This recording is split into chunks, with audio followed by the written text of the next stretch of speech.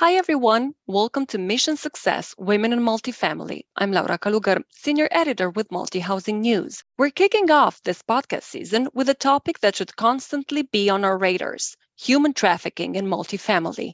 This is a very sensitive yet palpable issue that can affect any community in the U.S. How can property management staff tell when someone is in danger? How are they supposed to react? And how can we combat this phenomenon together? Stephanie Anderson, an industry expert and thought leader at talent and customer management solutions company Grace Hill, is here to teach us what to do when seeing signs of human trafficking at a multifamily community. Welcome, Stephanie. Thank you for accepting my invitation. Thank you so much for inviting me. First, because maybe not all of our listeners are very familiar with this crime, could you please tell us what the most common forms of human trafficking are? And most importantly, what do all these crimes have to do with multifamily and rental housing? That's a great question. There are three major forms of human trafficking that everyone should be aware of. There's child sex trafficking, there is adult sex trafficking, and then there is labor trafficking. So, a quick overview of each one. Child sex trafficking is a crime using force, fraud, or coercion to induce another person to sell sex. Examples could include escort services, pornography, illicit massage businesses, brothels, things of those nature. Adult sex trafficking does differ from child sex trafficking because there is consideration of consent. Once you are of an age, it is considered the ability to make that consent. So it's still that force, fraud, or coercion that must be present in this form of trafficking. And the distinction, is to try to prevent people from using terms like child prostitution, which was commonly used in the past. And then there's labor trafficking, which is the crime of using that force, fraud, or coercion to induce another individual as it pertains to work or providing a service. Some common types may include domestic work, restaurants, cleaning services, and carnivals, for another example. So your question was, how is this applicable to rental housing? Right.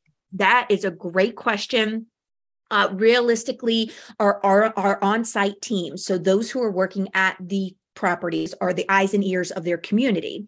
They have the ability to observe and respond based on what they see. So apartments and hotels are top choices for housing because it's easy to access and it's easy to house and transport multiple persons. So, this post-pandemic world that we're in right now, has really caused the human trafficking to elevate and get worse because life as we know it, the reality is that people are online leasing more and they're also doing resident management online. That's like the norm. So we're not seeing people face to face. And just like we're seeing an increase in fraud for this, it's easier for those who are involved in human trafficking, those perpetrators, to be able to, in their eyes, get away with it because there's less physical eyes on them as compared to previously. So help us understand just how serious this issue is in the US and why multifamily property managers need to know that human trafficking can affect any community. How widespread is it? And do you have any nationwide statistics? Yes. So this problem is a lot bigger than many may realize. Today, there's approximately 21 million victims worldwide, with 71% of those being women and girls. The U.S. Department of Defense has called human trafficking the fastest growing crime in our country. So in the United States, it's faster than drug trafficking, which is mind-boggling to many people. Yeah, it's worrying as well. Oh, absolutely. Because human trafficking can be used repeatedly versus drug trafficking is usually, segmented. But in human trafficking, people are repeatedly used over and over and over again. So these victims create opportunities for someone to make money, and they are used for typically 3 to 5 years, though we find that some exceed that. And just so sex trafficking generates over 99 million in the US, because people like to say that this is a crime that typically happens in foreign countries and overseas. In the Mm-hmm. US alone, $99 million is what's generated, roughly. So that is a lot. And when we think about rescuing these victims, merely 1% are rescued. Oh my God, that's almost no one gets rescued. Absolutely. So property managers have this opportunity. Multifamily housing has this opportunity to really step in and see what's happening and respond to that. And are there any US areas that have the highest human trafficking reports? Are there any areas that are more prone to this crime? There's this myth that crime is occurring predominantly, this type of crime, in foreign countries and even low income areas. But the reality is that it happens everywhere. Just like the saying, crime knows no zip code. You Mm-hmm. shouldn't base your opinion of the issue being prevalent on location status. Now, with that being said, there are areas that are going to be top of mind: California, Texas, Florida, New York, even Virginia has gotten up there in statistics. But because the reporting has not been properly reported in the past, it's hard to state exactly the accuracy in terms of how high it is and what states are the highest. And how can property managers and anyone else for that matter recognize a potential human trafficking victim? What are the first signs that should ring the alarm in our minds? I do want to preface my answer with saying that just because a resident or prospective resident checks off the boxes that I'm going to mention, it doesn't necessarily mean that it is specifically human trafficking. Of course, context is everything, and it could be something else going on. Of And this course. is where we depend on property managers to really use their awareness and judgment here. Top of mind would be too many people living in one apartment, an unusual amount of people coming in and going out from one apartment, particularly if the visits are short. Think less than an hour, maybe 15 to 45 Mm-hmm. minutes at a time. If maintenance is going to an apartment for an inspection or a work order, if they notice that interior locks are installed on doors and windows that keep people in versus standard would be those that would keep people out. Think about unusual things: multiple mattresses in a room, unsanitary living conditions, where people are not properly taken care of, and their sanitary issues. Those would be things to keep top of mind. Typically, a victim of human trafficking is not left alone. So if they would come into your rental office, or they would be having a conversation with a neighbor, they're typically never going to be by themselves. And in fact, they won't really communicate a lot because they are taught to be very quiet and submissive, so that the perpetrator is the one that is in control of the situation. This person may not drive. They will kind of act skittish at times. They could look malnourished, unsanitary, not really taken care of. They would avoid eye contact. So if you did try to have a conversation with them, they would not really engage in that conversation. That could look like someone who would show signs of maybe mental or physical abuse, or someone in need of medical care that has been deferred. Mm-hmm. And is there any way the staff can recognize a perpetrator when living with them in the same community, or what type of actions or behavior should raise suspicions? So, are they asking questions like, where are cameras at on your property? Are Mm-hmm. they near a parking lot? How easy can I access the apartment from a vehicle?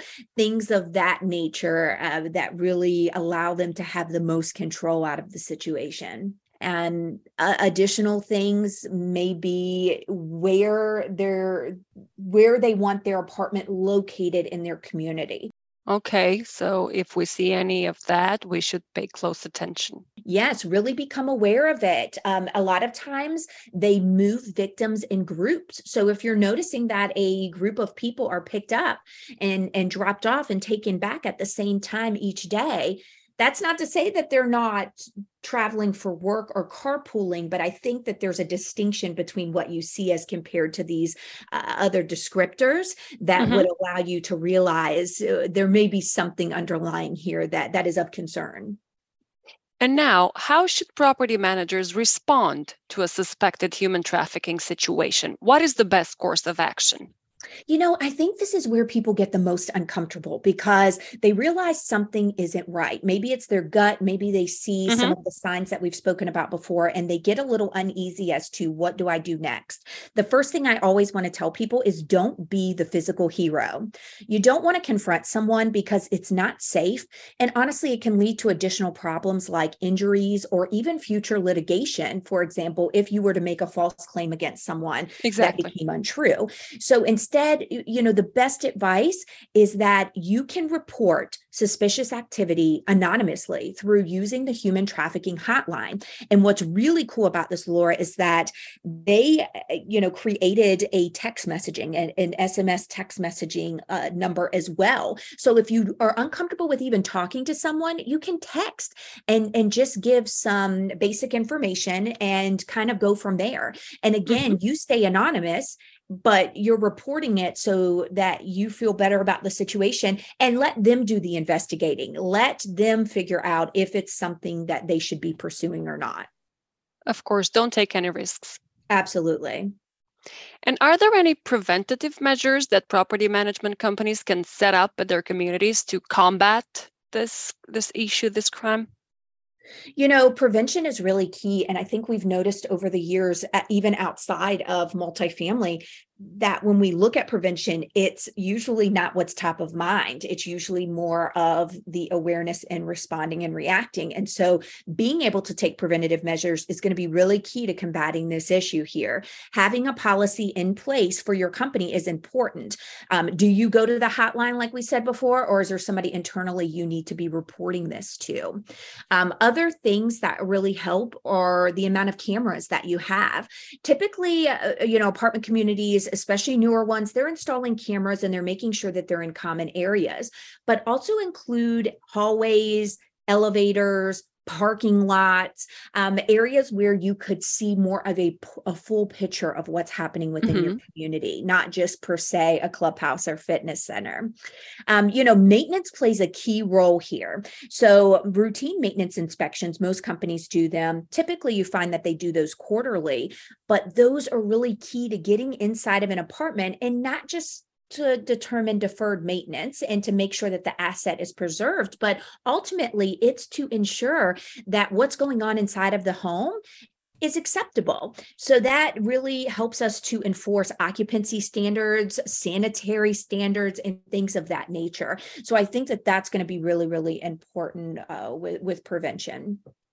I know that Grace Hill has a very important partnership with I Empathize. What are you doing together to raise awareness of human trafficking among multifamily professionals? This is a great question. So, I think I want to shed a little bit of light here on the history of kind of how human trafficking came to be in multifamily, kind of a top of mind. Please. Towards the end of 2019, I was working for NAA, and our PR team was concerned about a major lawsuit that was hitting hotel chains. And it was several major hotel chains that it was hitting based on a victim that had been, she had been trafficked within multiple hotels. Hmm. And she felt as though, even though she escaped, that there were so many signs there and no one, they all failed to look for those signs and to help her. She could have been saved many, many years prior to that. And so when that lawsuit came out, typically what we find is what happens in hospitality eventually comes around to the rental housing industry, Hmm. sometimes quicker than not. So during the first quarter of 2020, we determined as a PR team and a nonprofit, how do we get ahead? And that's when we were introduced from one of our members to I Empathize, a nonprofit organization based out of Orlando, Florida. And they are specifically geared towards human trafficking prevention and awareness. So then I connected Grace Hill about the second quarter of 2020 with I Empathize prior to me coming to Grace Hill to work. And we started to put together a course. Initially, our intentions were the state of Florida was rolling out requirements that were mandated for anyone working in hospitality and multifamily to have training. Mhm. to help look for these things. And so we started off with the idea of let's get a course approved by the state of Florida. And so we rolled that out in October of 2020, and it was designed specifically for multifamily owners and operators, which there really wasn't one prior to that. So it was a big deal. So now back to your question, what does our partnership look like now? So since 2020, and we began that partnership, we've realized the imminent need for additional education. So this topic has not only been a hot topic that is of interest to many on-site professionals, but how do we make that impact? How do we take additional parts of this topic that can help move this forward? So how do we take that basic information Mhm. and elevate it? So Grace Hill and I Empathize will continue to work on new content. We've been doing that now. That content is in the form of training courses, blogs, ebooks, and so forth. And, this is really an opportunity for us to bring additional awareness and resolution to human trafficking. This content will focus not just on the what is trafficking, and, who are the traffickers, what are the targets and the tactics, but additional ways to report and respond. And this is going to be important because this is directly impacting specific housing markets within multifamily. And we have to be able to offer training that's going to help with that, specifically company positions. So let's take this vital information and let's apply it to learning paths and careers within multifamily that makes it real. So how does your service technician need to know about human trafficking? What does he need to Mhm. know? Why does it matter? How do we get his buy-in? And then how do we equip him to make a difference? That's the impact that this partnership is going to be able to do. That's great to hear. It's surely needed. Absolutely. I know you also have a human trafficking course with the NAA. Tell us more about it, please. Who should take this course? What will they learn? Great question. Anyone in multifamily should be taking this course, specifically if you are an on-site professional, because you are the eyes and ears of the community, as we've mentioned before. Mhm. But so many companies now are getting a lot more hands-on in operations. And so I think it's really important that you find out more information by taking courses like this, even if you are in the corporate level of the business. Human trafficking affects so many. And I'll tell you, Laura, when I first got into human trafficking, I was blown away by how many myths, things we think we know that are based on facts that we see in movies, in mainstream media, and Mhm. TV, that in fact are not exactly accurate. So to be able to find out the information, it could help you not just in multifamily, but shopping at your local Target, or, being in your own community and being able to know what to look for and how to respond. So the course that we partnered with NAA, it's only a 1 hour course. It's super, super interesting. So I promise you that hour goes by so quick. It gives you an in-depth look into human trafficking, how it affects our industry, how apartment owners and operators can respond, and just digs in a little bit deeper than the conversation that we're having here today. And so I recommend that everyone take it. I'll tell you, since we created the course back in October of 2020, it has had over 92,000 course Wow. completions. So people are taking it, and the feedback we have gotten is so much more than we could have ever anticipated. People are loving the information and they're asking for more. That's a great feedback for you, I guess. It is, 92% of the people, when we surveyed them, recommended the course. And that to us is great because it's not just about sharing the information, but it's about providing that information that they can really take back and use to make an impact in their community. And to wrap up our discussion, just to make sure everyone listening to this conversation knows exactly how to properly respond to such situations, could you please do a very short roundup of the steps a multifamily professional should take when seeing signs of human trafficking at their community? 3 important words for you here: learn, recognize, and respond. We're helping you with this first part right off the bat with learning. Awareness and response are 2 key factors to remember. There's the saying, when you see something, say something. And that could not be more true in this situation. How to report and respond is so very important. You know, on-site team members do a great job of being aware of things like curb appeal and resident issues, maintenance, lease violations, and so much more. We're asking for this awareness to pique their eyes and ears to the potential actions and behaviors that may raise suspicions of human trafficking situations. I kind of compare this a little bit to first aid training. Mm-hmm. Many times we take first aid training because it's always that what if in our mind. What if something happened? I want to be equipped to know what to do. And I think the very similar thought process should be taken here. The only difference is I don't think with human trafficking, it's a matter of if, I think it's a matter of when. I think at some point in everyone's career, they will experience this, especially if you're on the site team level. And Mm-hmm. you want to know what to do. You want to know how you can impact and save lives. It really is that huge. It may only seem like you're just learning a couple of things here and there, but the magnitude of it is not lost on us to just the impact that could be made here. To circle back, I think it's really important for your company to have a policy for your employees. How do they respond? What do they look for? And who makes the decision on where to report and how to report? This is going to be huge here. I think companies have an opportunity themselves to learn this information and to implement policies to assist their team members with this information. Thank you so much, Stephanie, for sharing all these insights and pieces of advice. I'm sure they were all very useful. Thank you so much for allowing me this platform to be able to share something that we at Grace Hill are so passionate about. I hope this was useful to all of you. Thank you all for listening, and don't forget to visit multihousingnews.com for the latest news, interviews, and podcasts.